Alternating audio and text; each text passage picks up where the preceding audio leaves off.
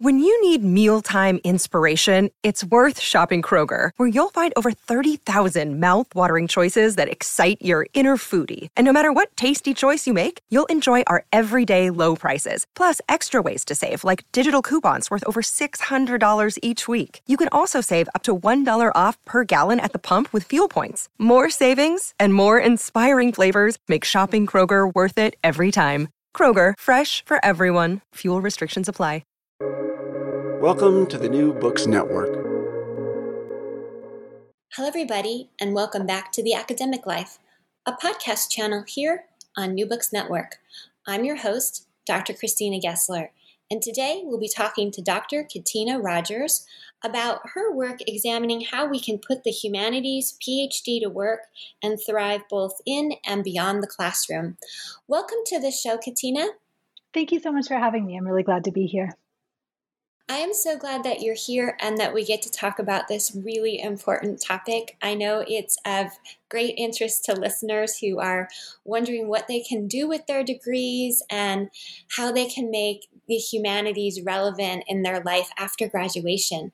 But before we dive into that, would you please tell us about yourself? Oh, sure. I'd love to. So I have a PhD in comparative literature that I earned from the University of Colorado in 2010. And now I live in Brooklyn. I live here with my husband and my two kids who are almost 5 years old and 8 years old. I've worked in a number of different higher ed spaces and higher ed adjacent spaces, most recently at City University of New York, but also at the Modern Language Association and the Scholarly Communication Institute and the Alfred P. Sloan Foundation. So I have really enjoyed over the last 10 years or so getting a pretty prismatic view, I think, of how higher ed functions, not only within the university, but from lots of different perspectives around it as well. If you could take us back to when you were trying to decide about college, did you know what you were going to major in? Did you know what you wanted to do with it? How were you making your decisions? It's so interesting to think back to those decisions before undergrad. I always really loved stories, and I was a kid who was very introverted, quite shy, and I think I took a lot of refuge in books. And not only that they were kind of an escape for me, but even more than that, I think that books really helped me to find words for things that I didn't know how to articulate, things that I didn't really know how to even identify as feelings or perspectives that I might be experiencing or wondering about. And so books were always really important for me. I also always really loved languages. And those two shared interests really carried me into what I wanted to study as an undergraduate student, which was French and English and Spanish as well. And I didn't know at the time, actually, that comparative literature was even a thing that existed. I didn't have much context for what different graduate programs looked like. And so I didn't know that there was a field that combined these interests that I had. But I just found that I really wanted to keep going with understanding words, understanding stories, thinking about the ways that people made meaning for themselves and articulated that meaning in ways that were interesting and pleasurable and thought-provoking for other readers. And so you did your undergraduate degree. How did you decide you wanted to do a graduate degree? I am so thankful to a couple of faculty members that I had as an undergraduate student who started talking to me about the possibility of grad school. It really was not something that was on my radar. My immediate family, college was really important to my parents. It was something that was kind of always an expectation from my brother and I that we would go to college, but there was less experience in my family around further education beyond that. And so it hadn't been something that I had thought about until a couple of different faculty members, my junior year and then senior year of college, pulled me aside and talked to me about what I was thinking about doing in the future and whether I had ever considered graduate programs. I should also add, my undergrad college that I ended up going to was called Wheaton College. It's in Illinois, and it was quite a conservative religious college, a small liberal arts college with a really good academic background as well. But the sense of vocation and spirituality and religion were also things that were quite present in my experience as an undergrad. And so thinking about questions of service and meaning and value in the community and in the world were things that were really deeply present for me all the way through. I'm also really thankful to these two faculty members for talking me through what the application and admissions process looked like, particularly at the moment when I was admitted to a couple of different schools, one with funding support and one that was more prestigious but with no funding at all. And I was able to talk to them about what that meant. And I am really grateful to their advice that I ended up going with the option that had funding. And so I was able to go to grad school without incurring debt, without putting myself into a financially precarious position. And I think a lot about how differently I might feel about my future career choices if I had made a different decision at that moment. And when you were in grad school, did they start counseling you at all about what the landscape was going to look like after graduation with your degrees? Oh my gosh, I wish they had. I felt like I had no idea. I connected with my advisor pretty quickly and stayed with one advisor throughout my time as a grad student. And he did talk to me a little bit about what I had in mind, and whether, in particular, what he wanted to know was whether I was trying to choose a dissertation topic with the academic job market in mind. And he really advised against that, which I appreciate. He didn't think that trying to tailor one's academic pursuits to what you think the job market might be doing, the academic job market might be doing, 5, 6, or 7 years down the road. He didn't see that as a valuable way to spend the years of study as a grad student. So I did have that conversation.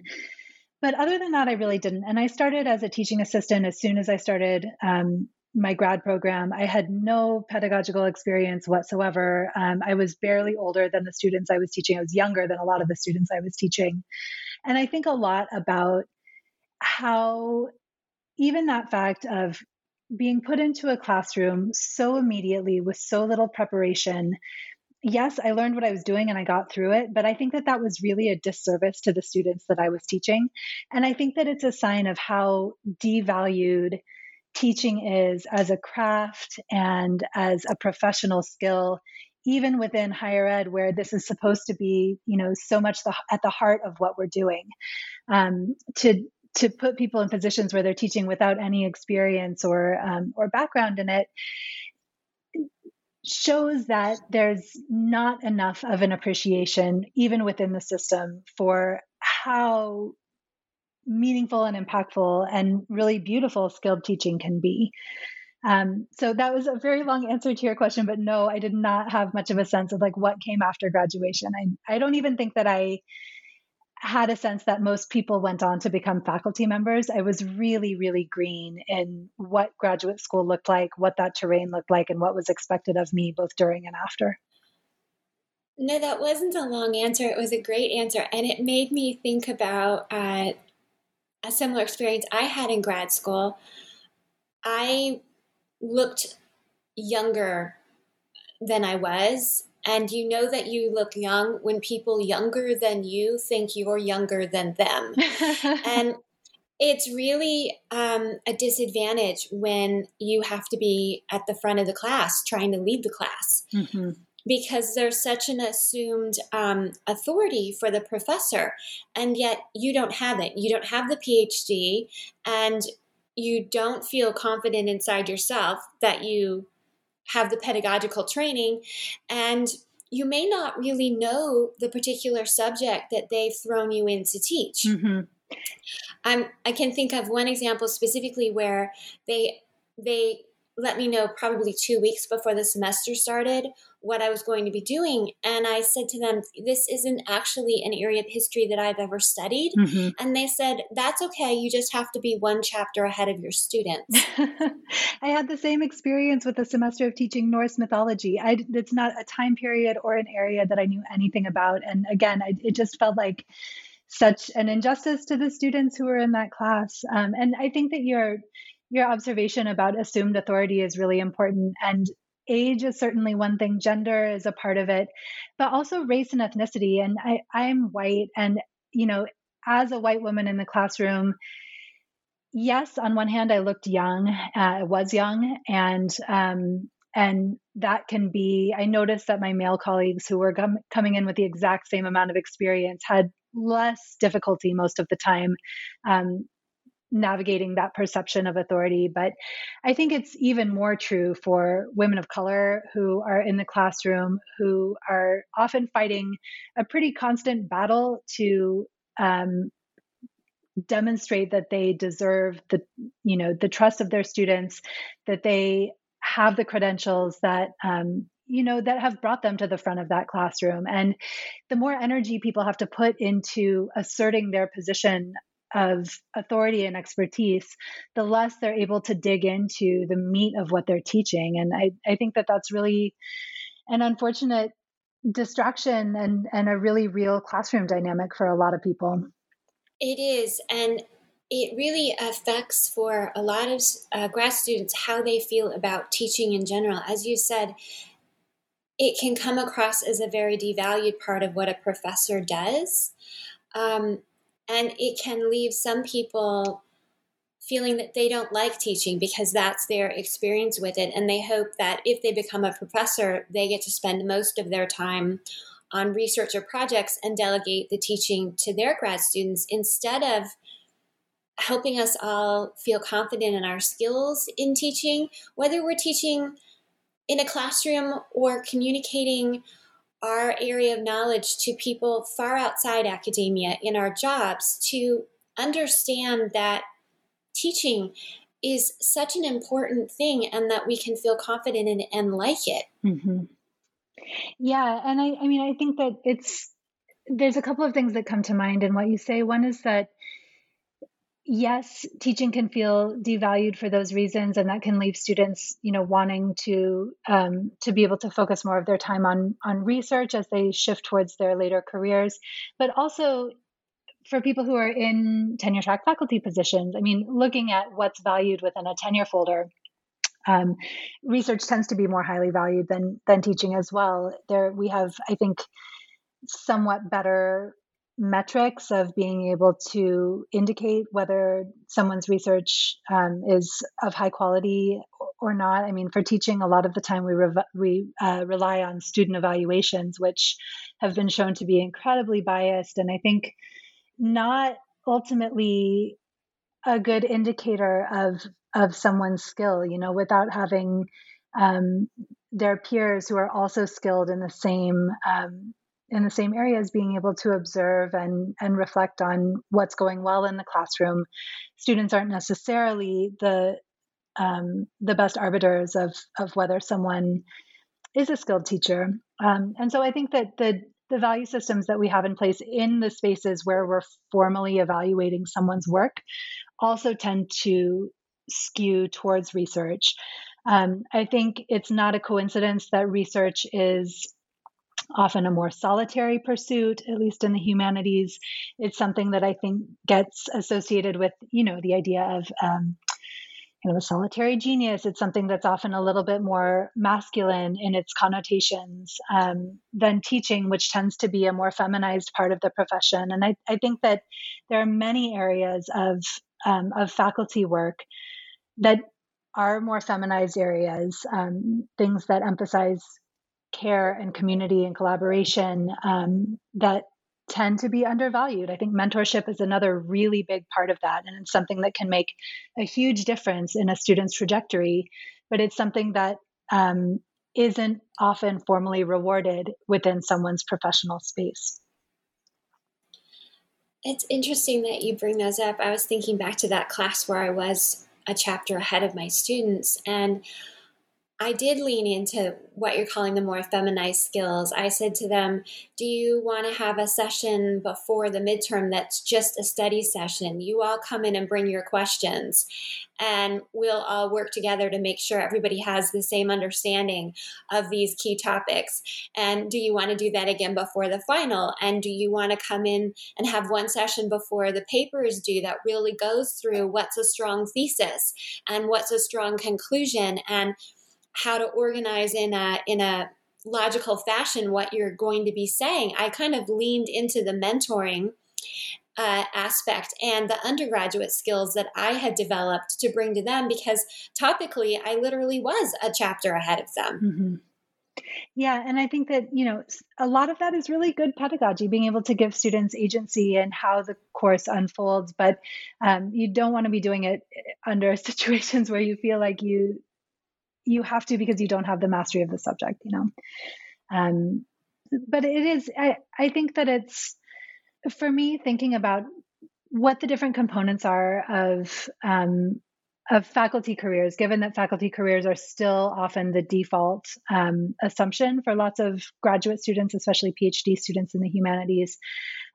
What are the things that are valued within that space, and how are students watching their faculty mentors to see where they're putting their time, where they're putting their energy, and learning to, to do the same, to mimic that. I have been thinking a lot about the English department at CUNY Graduate Center, where I used to work. They have set up a new formal mentorship structure where, instead of a student working only with their dissertation advisor, for instance, they have kind of mentorship clusters that bring together newer students, older students, and at least 2 faculty members who are, one more junior, one more senior within the department. And I think that that's really valuable, to be hearing this multiplicity of voices in the guidance that a student is receiving, because the voice of the mentor takes on such weight as students are trying to navigate where to invest their time, what to do next, how they're doing. So much of it feels very subjective, and the advisor is the person who they're, bouncing things off of and seeing what comes back, what the reflection is.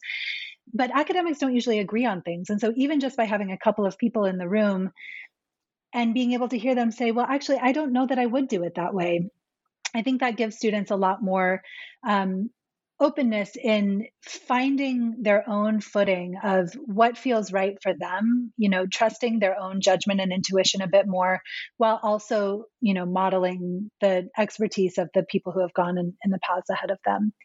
But I also think the other piece of this is that there's so much about teaching in particular that is really applicable to other professions, which is something you hinted at a few minutes ago. And I think that the fact that it remains really difficult to try and talk about these translatable skills that can be used when, writing for a non-specialist audience, for instance, a lot of that is really similar to teaching, thinking about how you curate the kinds of information and narrative that are going to be meaningful, and how you distill that into something that is both approachable for a non-specialist audience, but that brings them along to a new place and teaches them something and leaves them with insights and questions of their own. All of that is teaching. And I think that making that leap towards a more public or applied type of humanities work maybe wouldn't feel as difficult as it sometimes feels if we thought about that bridge as being to teaching rather than only through research. My first year of grad school, I was in a master's program, and it wasn't a funded program. There wasn't an option for that. So I was working 3 jobs at the same time to put myself through grad school. And one of them was that I was working at a small museum.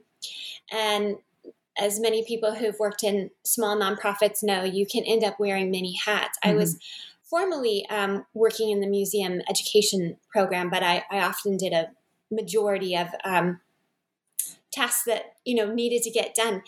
And I really loved working in museum education. I did all the things. I created the curriculum and implemented it and ran the programs, and it was really something that I enjoyed so much. I think partly because as an academic, it can be a long time before you see any results of what you've done. And if you are in a public facing role like that, you get to see results every time the kids show up and you teach them something and they leave, saying, I can't believe I learned how to, dye fabrics using vegetables, and they're excited about it. But one of the things I noticed was that when I went into my PhD program where I was funded, and I would mention things like that, it wasn't received with the sort of respect that is received when someone talks about having a more traditional academic teaching job. Can we talk about the role of power dynamics in the discussions of career diversity and the subtle messages that students might receive that one way of using your degree is more prestigious than another way? Oh, yeah. The power dynamics are so important. I mean, I think I talk a lot, especially recently, about finding spaces of joy and abundance in graduate education. But I think that it's really disingenuous to talk about that without talking about the realities of power dynamics. Higher ed, especially graduate school, is such a hierarchical place, even in spaces that really value, democratic participation. I think of places like CUNY, where access and equity are really central values, both to the institution and to people within the institution. And yet, these hierarchical relationships really color students' day-to-day experience. And so,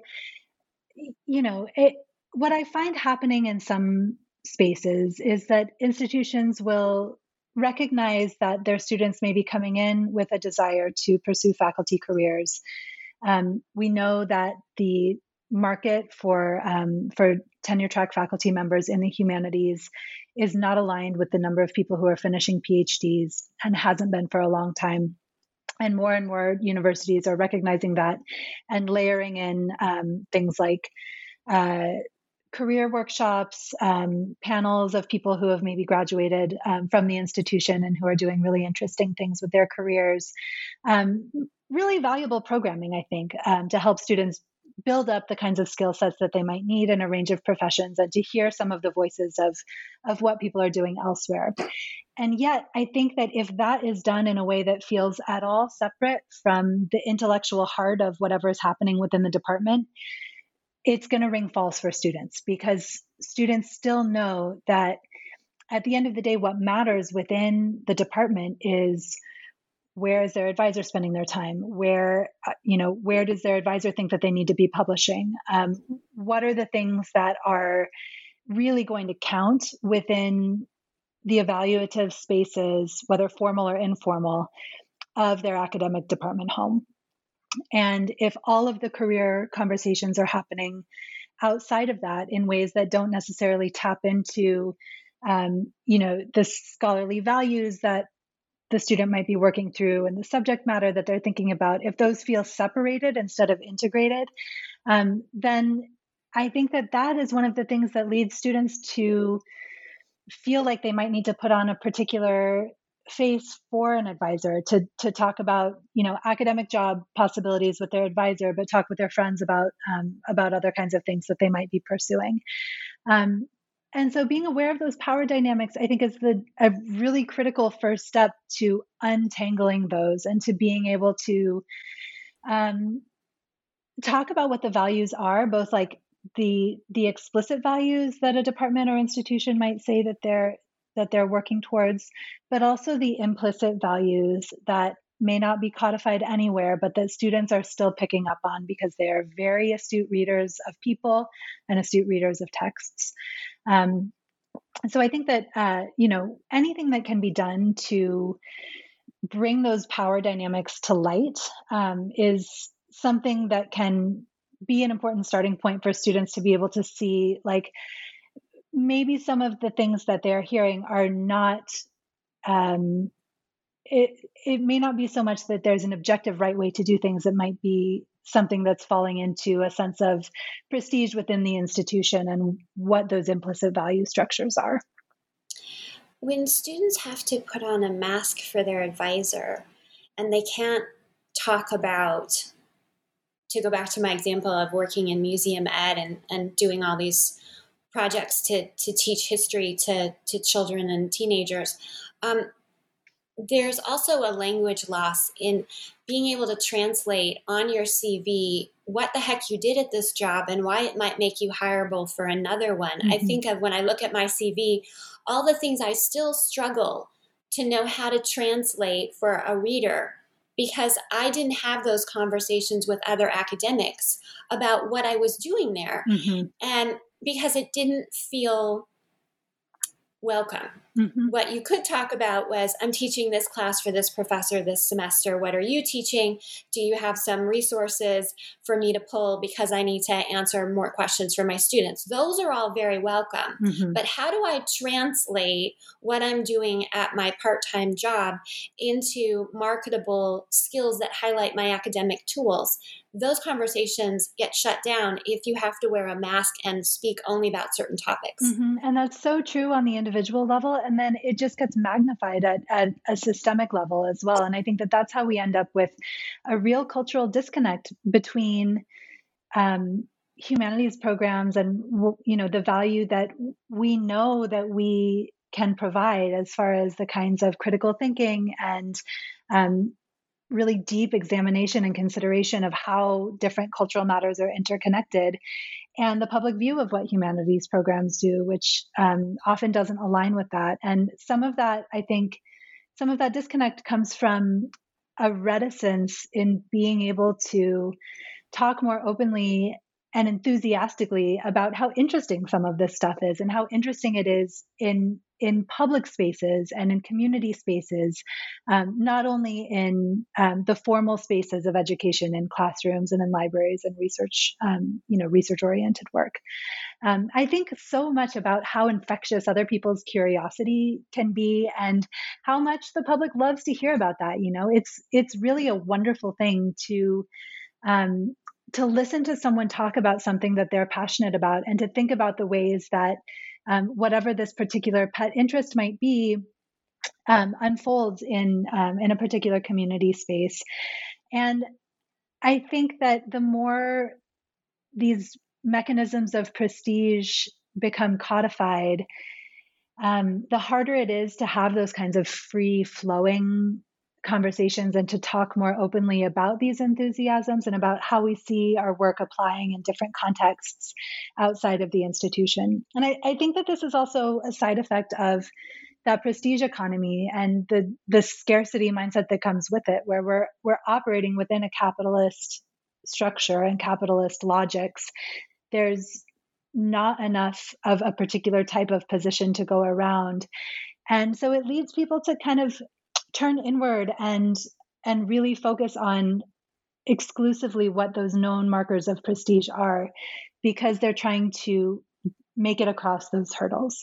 And so I think that all of these things are connected, that if we can kind of break open those spaces of dialogue so that there is more freedom to talk about like the kind of work that you were doing in the museum and what that education looks like, what it looks like on someone's face to see them, have these moments of excitement and enthusiasm and interest, and how that connects to some of the, the deeper research work that we might be doing, that those are not separate projects, but it's all a part of the same fabric. I think that bringing all those conversations together is something that's really important for the health of humanities departments, in addition to the health of individual scholars and their well-being and their career paths. You mentioned in the book that at the point that you were undertaking your graduate degree, there were already conversations going on about humanities were basically a dying field. And we, in looking at your timeline and mine, we got our PhDs during the same decade. So I was hearing those conversations as well. You mentioned that it was not a deterrent for you, that you knew that you wanted to keep going. When I heard them, they certainly didn't make me consider dropping out or quitting my program, but they did make me uncomfortable in public conversations where someone would come up to me and say, "Oh, you're getting a PhD in history? Are there any jobs for that? What are you going to do with that?" I would deer in the headlights in those moments. Can you talk a bit about how this conversation is sort of confirming itself? Sure, that's an interesting question. Um, I think that, I mean, nobody likes to be put on the spot like that, where the assumption coming in to that question is that there are no jobs, there's nothing valuable you can do with it. There's a lot that's really laden within that question before it even reaches someone's ears. And I think that automatically puts someone into a defensive position that's not comfortable and that doesn't give someone a chance to speak in their best light. Um, I think that, it's not really, it's hard for that to be on the backs of students to defend their profession when they're just entering that space. And so, what I would really love to see is more and wider conversations happening across all levels of the academy that create a lot more of that porosity across different spaces so that new students are not the ones that are encountering this sense of, oh, what are you going to do with that. I think that there's also, I mean, I'm really aware of the kinds of privilege that I carried into my own graduate school experience where, yes, on one hand there was a lot that I just was really unfamiliar with, I didn't know. And in fact, there's a lot that I didn't know that I didn't know until much later and after I had finished my degree. But also, I had enough financial security that I felt reasonably confident I would be able to find something. And I don't know if that was, some of that was some naivety on my part and just not really knowing what was going to come next. And not everybody has that flexibility, to be able to say, well, for instance, I worked at a temp agency for a while when I first moved to New York, and that was a great way for me to get a sense of some of the nonprofits and foundations in the area. But someone who's an international student can't do that because they need to have a work visa to be able to stay in the country. Someone who is, a caregiver, needs to have a little more security going into something. And so I'm really aware that the flexibility that I carried into my career path and which has been very meaningful for me, it was also dependent on a certain amount of solidity before I even got there. But to go back to your question, I mean, I know that as someone who was coming into that graduate school space, I was really interested in what I was doing, but I was not at all confident. And I think that if students have more examples ready at their fingertips of the kinds of things that people are going on to do, even just from within their own university department, there's usually lots of really, really interesting and unexpected examples of what kinds of careers people are pursuing. It makes it so much easier to speak to that question because there's more than one model that's already being imprinted on your imagination as you're coming into that student space. You ask us in the book to maybe change up some of the questions that you're asking. You want us to ask, why do universities offer humanities PhDs and why do people pursue them? Do you have some answers in mind to those questions? Oh boy. I was thinking about this fact in your previous question about crisis and the rhetoric around crisis in the humanities. I think from the time that I wrote the book to now, a lot has changed in the context that we're in. I wrote the book before COVID, and it was published in July 2020, right as we were all kind of, at least in New York, we'd been locking down for a couple of months, but still really did not have a sense of what was ahead of us. I think that one thing I would say is that I think that universities are in a moment of crisis right now, and it's a crisis that can unfold into some really promising opportunities if people in leadership are able to take advantage of it. What I've also seen during the same time is that I think that humanities study has become important and visible and urgent in ways that were maybe harder to see before. I think a lot about those first few months of the COVID pandemic and how little we knew about the virus and how much the discussion at that time was focusing on figuring out the science of it, the transmission of it, trying to find some kind of understanding in the patterns of infection that we were seeing. And I felt like it took a while before that conversation started opening up into spaces of connection with, what is happening on a sociological level. Why is it that communities of color in New York City and immigrant communities were being hit so much harder than neighborhoods that were wealthier and whiter? What are the reasons that, people who are already marginalized in one way are now, finding themselves in a moment of more intense crisis relative to this virus, which is supposed to be infecting people in, without regard to people's backgrounds or identities. And I think that was really where we needed people with humanities and social science backgrounds to help make sense of what was happening and why, and how these layers were overlapping between, questions of immunology and infectious disease, but also questions of socioeconomic status and, decades and generations of racial injustice and housing patterns and schooling patterns and patterns of work.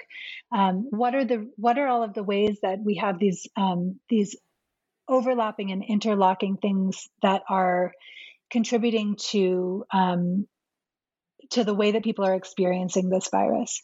And I think within that, a lot of that is social science oriented, but then within that space, you also have people needing to find meaning, needing to find solace, turning to art because things are so difficult to express, looking to, fiction that's been written in the past about other periods of plague and pandemic to see what kinds of things we can learn from the past, how people were navigating it, what it felt like, where people were finding joy even in these moments of difficulty. And so for me, I think the reasons that people might pursue a degree in the humanities, the reasons that universities offer degrees in the humanities has so much to do with meaning making, has so much to do with how we understand who we are, how we move through the world, and why that matters. And that to me is really the heart of so much of what we do. And I think that can get really lost in conversations about prestige, about merit, about, where you're publishing. Those to me are not the questions. The questions are much deeper than that. And I think that for most people who go into the humanities, a lot of that starts with a spark related to questions of meaning and identity. You tell us in the book that you worked on a project called Humanities Unbound, and one of its findings was that about 3/4 of humanities grad students want a tenure-track faculty job. We've touched on why that's not where most of the jobs are. Currently, about 80% of academic jobs are actually filled by contingent faculty. And so you tell us in the book that what we really need is to make a broader definition of what constitutes post-graduation success for humanities scholars. What would you like that definition to be? I think the things that I've mentioned about, fluidity and porosity are a big part of it. I think that there's the question of impact is really hard to measure, and I would be hesitant to try and quantify how something matters within a community, how much, how do we put numbers on that? I think that's really tricky and maybe not terribly useful. But I do think that having an expanded sense of where this work matters is really important. I definitely saw this within public institutions that have been fighting for funding for decades. We see budgets that are just diminishing year by year and make it really difficult for administrators and faculty to plan their work in a way that serves students. And I think, again, that part of this has to do with the split between public narratives around the humanities and university narratives around the humanities. But I think the other piece of this, I'm really glad that you mentioned the enormous percentage of precarious academic workers who are working as adjuncts or in other short-term and usually low-paid positions within the university.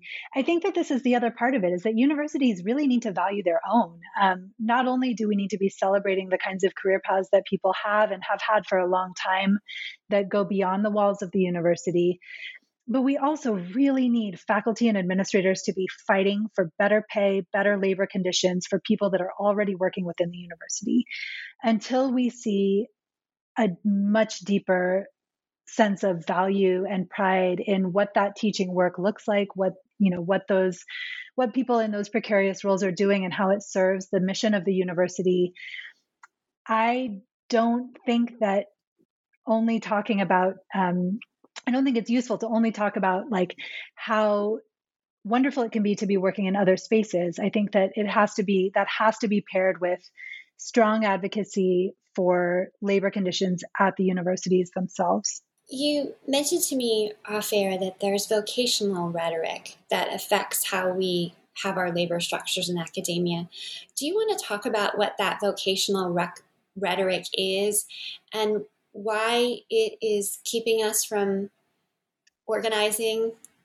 I've noticed for myself, I'll just say that the vocational rhetoric that I had, you mentioned that you went to a undergrad that was also had a religious affiliation, and I did as well.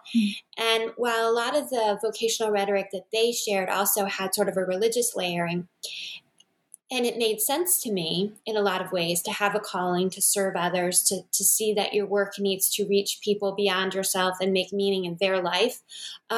It left me terrible at capitalism. How do I advocate for a reasonable wage for myself? How do I know what that is? How do I get out of this sort of rhetoric that I wasn't steeped in and really learn about capitalist rhetoric and still keep my values, but eat? Can you talk about how vocational rhetoric that we use in academia is not useful in the capitalist things that I just talked about? Yeah, I mean, I think that recognition of like the fact that we're working within a capitalist logic is really important. And I think that it's very uncommon to hear that talked about openly within higher ed spaces. More common now, probably, than it was when I was a grad student. But I think that this idea that people go to grad school to pursue studies that they love, and someone might continue to teach because it's something that you love, that you care about. This idea of working for love, it's something that I think is very appealing on its face. This idea that, we can be spending our time and energy doing something that fulfills us, that brings meaning, that we care about. All of that is very good. But I think that it's really easy for that to slide into cycles of labor abuse, where you build up this idea of people working for love, of teaching because you care about it. Think about the students, and then not paying people adequately for their work. And I think that within higher ed, there's this apprenticeship mindset of like, you need to sort of keep pushing until you make it. There's an expectation that things will be hard for a while, and that you have to sort of follow in the footsteps of someone who's come before. And also this rhetoric of love makes it very easy and tempting, I think, for someone to stay in underpaid adjunct positions and cobble together a living, if they can, from that work, while trying to break through into a more stable academic position, rather than recognizing that work is not being supported as work, and that people deserve to be paid for their work. This is a job like other jobs, and the university is benefiting from your labor. You also need to make sure that you're getting what you need out of it, and what you need may change throughout the course of your life. What you need may be monetary, what you need may be health insurance, what you need may be geographic location. And I think the important thing is recognizing that all of those needs really matter. And those are all things that go into how people pursue and decide on a job in almost every other field. That there are very few spaces like higher ed where people are really discouraged from thinking about where they want to live in the world. Who do they want to be near family? What are spaces that make them feel alive and connected to their community? Can they afford to go to the doctor when they have a health problem that needs to be addressed? These are things that have to be part of the conversation about work. And I think what happens a lot in higher ed is that talking about money and talking about labor conditions is seen as somehow lesser than this life of the mind, or these conversations that are more cerebral. And I think that that's very dangerous, because it makes it hard for people, for students, for instance, who are concerned about what their future might look like. It makes it hard to have those conversations when there's this sense of distaste about talking about the material conditions of our work. So I think that I don't mind the idea of people doing what they love. I think that that's really beautiful. And I think that a lot of people really do come into educational spaces because they care about the work of teaching and learning and research and knowledge. And at the same time, I think that recognizing that those jobs are jobs within the economy that we live in and within the society that we live in is a really important piece of that conversation as well. And some of that vocational rhetoric masks privilege, something that we've touched on a bit during this conversation.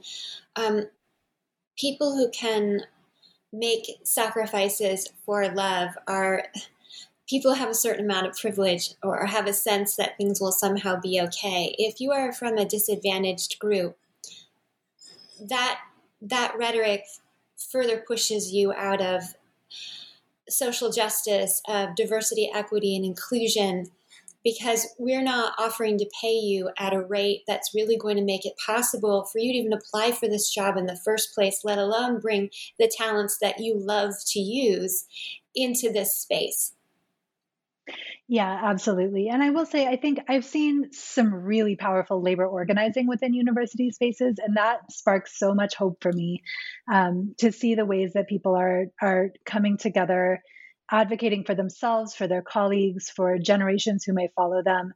I think that work really matters. And so I just want to acknowledge that, like, that's one of the spaces where I really find hope in higher ed, is in labor organizing. In the book, you talk to us about the importance of looking at how we're going to put the humanities to work beyond the classroom.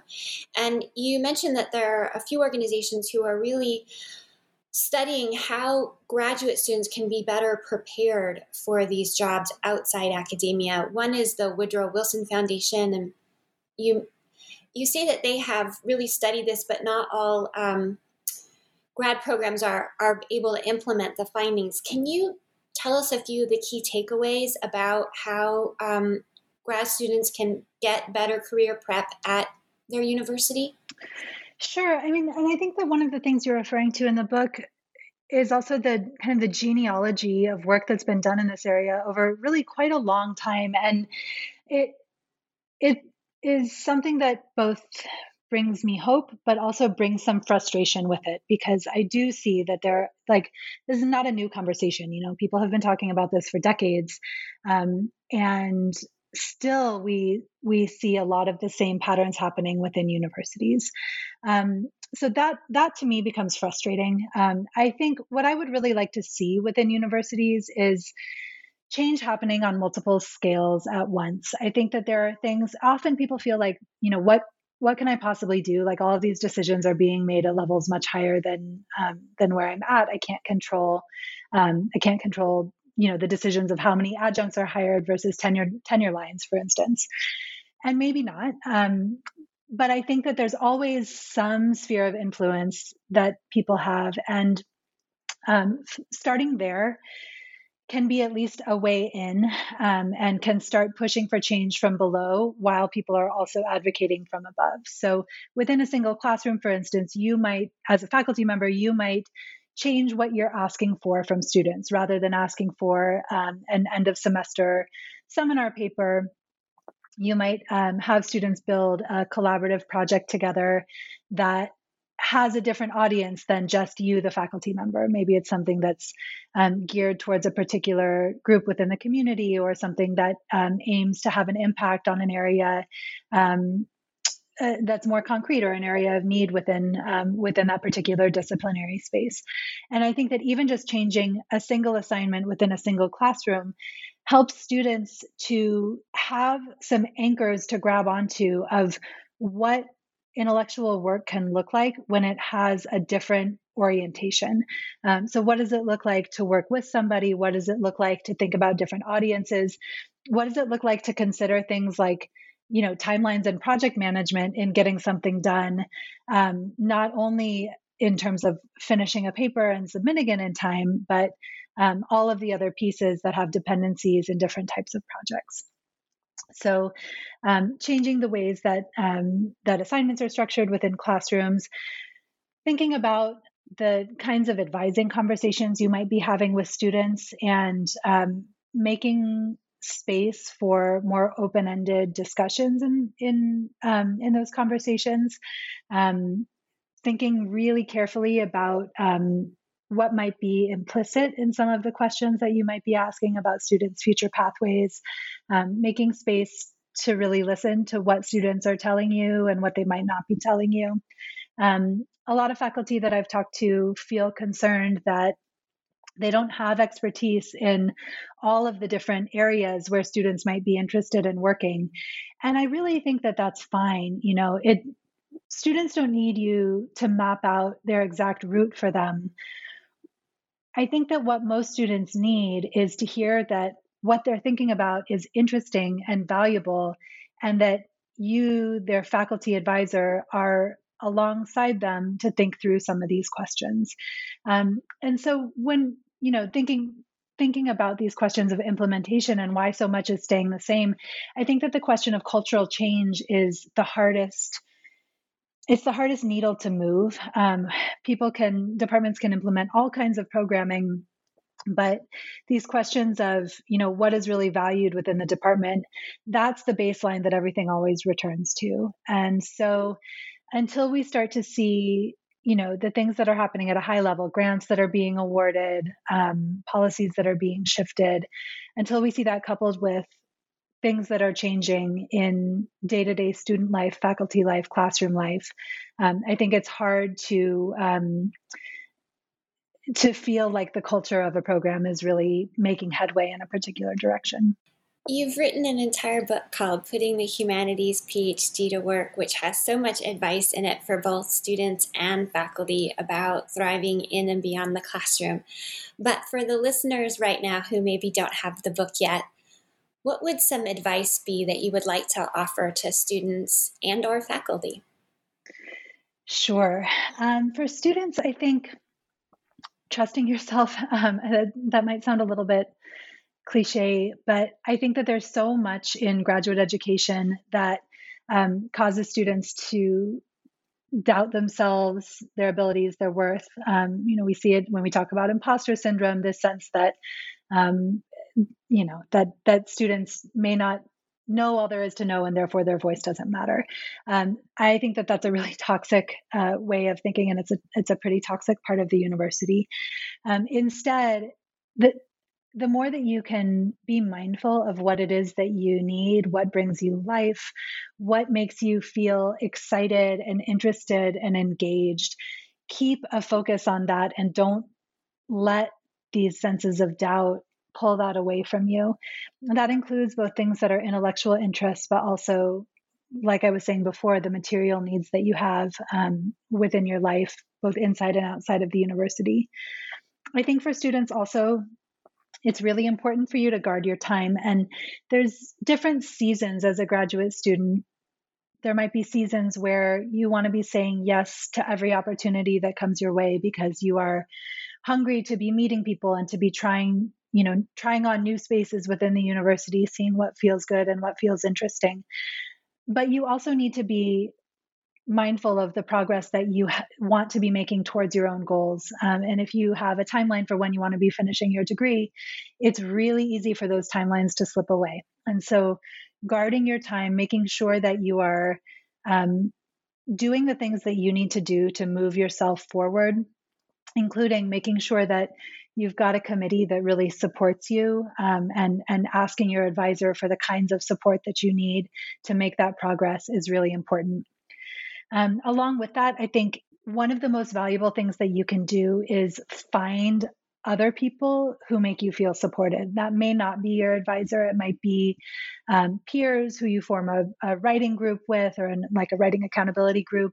It might be something that you engage with completely outside of the university, some like a mutual aid organization in your neighborhood, or something within your community that lets you feel supported and cared for, and also caring of others. Having those spaces before you need them, having a network of people that you've built up trust with, so that when you do find that you're in a moment of difficulty, you've got people that you can turn to, you've got relationships that you've built. That really makes a big difference. And the last thing I would say for students is to really try and seek out and make use of resources even before you need them. I think, especially for listeners who might be considering grad school or just starting grad school in the fall, thinking about, even if you don't know where you want to be 10 years from now, thinking about what that pathway might look like. It's not too early to start considering those questions. There's a lot of really great resources, like Next Generation Dissertations, which is something that I helped Syracuse University work on, to think about different types of dissertation projects and how the intellectual work within them can be evaluated. Imagine PhD is another really great resource for mapping out your own interests and skills and getting a sense of what some possibilities might be as far as applications beyond the degree. And if you can think about those things before you are kind of staring down the final months of your dissertation timeline, I think that people can feel a lot more freedom to explore in those early stages, and it can feel a lot less like there's a lot less pressure on the kinds of things that you might be looking at. I tend to notice that when people are looking for different job opportunities, things like that, it's really hard to do that without adding on a layer of self-judgment. Oh, I'm looking at this job and it's people automatically project themselves into what those futures would look like, which I think is really natural. But if you're doing that at the very end of your doctoral program, the realities of what that might look like feel much more immediate than if you're doing it as a hypothetical, something that you might consider 5 or 10 years down the road. So finding those resources early is really a benefit, I think. And for faculty, I think just what I had mentioned about thinking about your spheres of authority and influence, thinking about the kinds of classroom assignments you present to your students, the kinds of mentorship structures you have, even if there's not something, that you can formally change within your department, could you consider having an informal mentorship cluster that brings together more than just a single student and single faculty member into that rapport? Thinking about what you model is also really important. When are you responding to student emails? What do you signal as far as where you're spending your time? These are things that students are absorbing like a sponge to see what is expected, what is valued. And so really being mindful of what it is. How do you treat academic staff? How do you treat staff within the university building? All of these things affect how a student sees themselves within that space, how they consider their own future within that space. And so I think being mindful of what those models look like is really important. And then what are you doing to fight for labor equity? What are you doing to advocate for the teaching structures within your department, for the labor conditions of adjuncts who are working within your department? There's always more conversations to be had, more advocacy to be done. And so even as the day-to-day realities of teaching and mentorship and research take up so much time, I would just love to see every faculty member, every administrator carve out some time to do some of that advocacy work as well. What do you hope this episode sparks for listeners? I hope that it sparks some hope and some action. I think everybody who is within a humanities PhD program has a depth of knowledge and interest and curiosity that is such a resource. And I hope that this episode helps people to feel like there are lots of different directions that you can move in, that there are actions that you can take today to help your own voice to have an impact, to help your students' voices to have an impact. And I hope that it makes some of those problems and questions feel a bit smaller, that even though there are really huge structural questions about public funding for higher education and labor structures at the biggest levels, that there's also always something that can be done today. And I hope that even just that sense of the questions becoming more manageable helps people to feel like they can move forward. And finally, in the few minutes we have left, would you like to tell us what you're working on now? Oh, sure. I have been starting to work on what I think will be another book about higher education administration, but focusing even more deeply on a standpoint of abundance and care and joy. Again, like I was saying earlier in the episode, I think that this has to be embedded in a question of power structures and the very real dynamics of universities. But I think that the more we can do to loosen that sense of competition and scarcity, and instead to really think about what brings pleasure, what creates a sense of care and trust, what are the ways that we can foster a sense of abundance, might create a much healthier atmosphere. The thing that I've been really inspired by, as people who have heard me talk about this may already know, but I've been thinking a lot about mushrooms lately, and I've really been inspired by thinking about the ways that there are these underground points of connection and resource sharing between the mycelial networks of fungi and the roots of plants, and that neither can exist entirely on their own. That the mushrooms cannot, they don't have chlorophyll, they can't photosynthesize, they can't create their own sugars. But the plants really need the nutrients that the fungi are able to create and pull from the soil and from the decay, the things that are dead and dying. And I think that for me, thinking about those points of connection, the ways that resources are shared according to need, and then also the tensions between things like ruin and new growth. These are the things that I'm thinking about, and so I'm exploring in this book how we might build programs that work really intentionally within those spaces of tension. How do we hold on to anger and hope at the same time and find a productive place between them? Ruin and growth at the same time and find a productive place between them. Excuse me. I hope you'll come back and talk to us about that book when it's out. Dr. Katina Rogers, thank you so much for being here today and asking us to rethink our expectations about the humanities PhD and giving us a broader understanding of what constitutes scholarly excellence in the humanities as we all work to put the humanities PhD to work and thrive in and beyond the classroom. I'm Dr. Christina Gessler, and you've been listening to The Academic Life on New Books Network. Please join us again.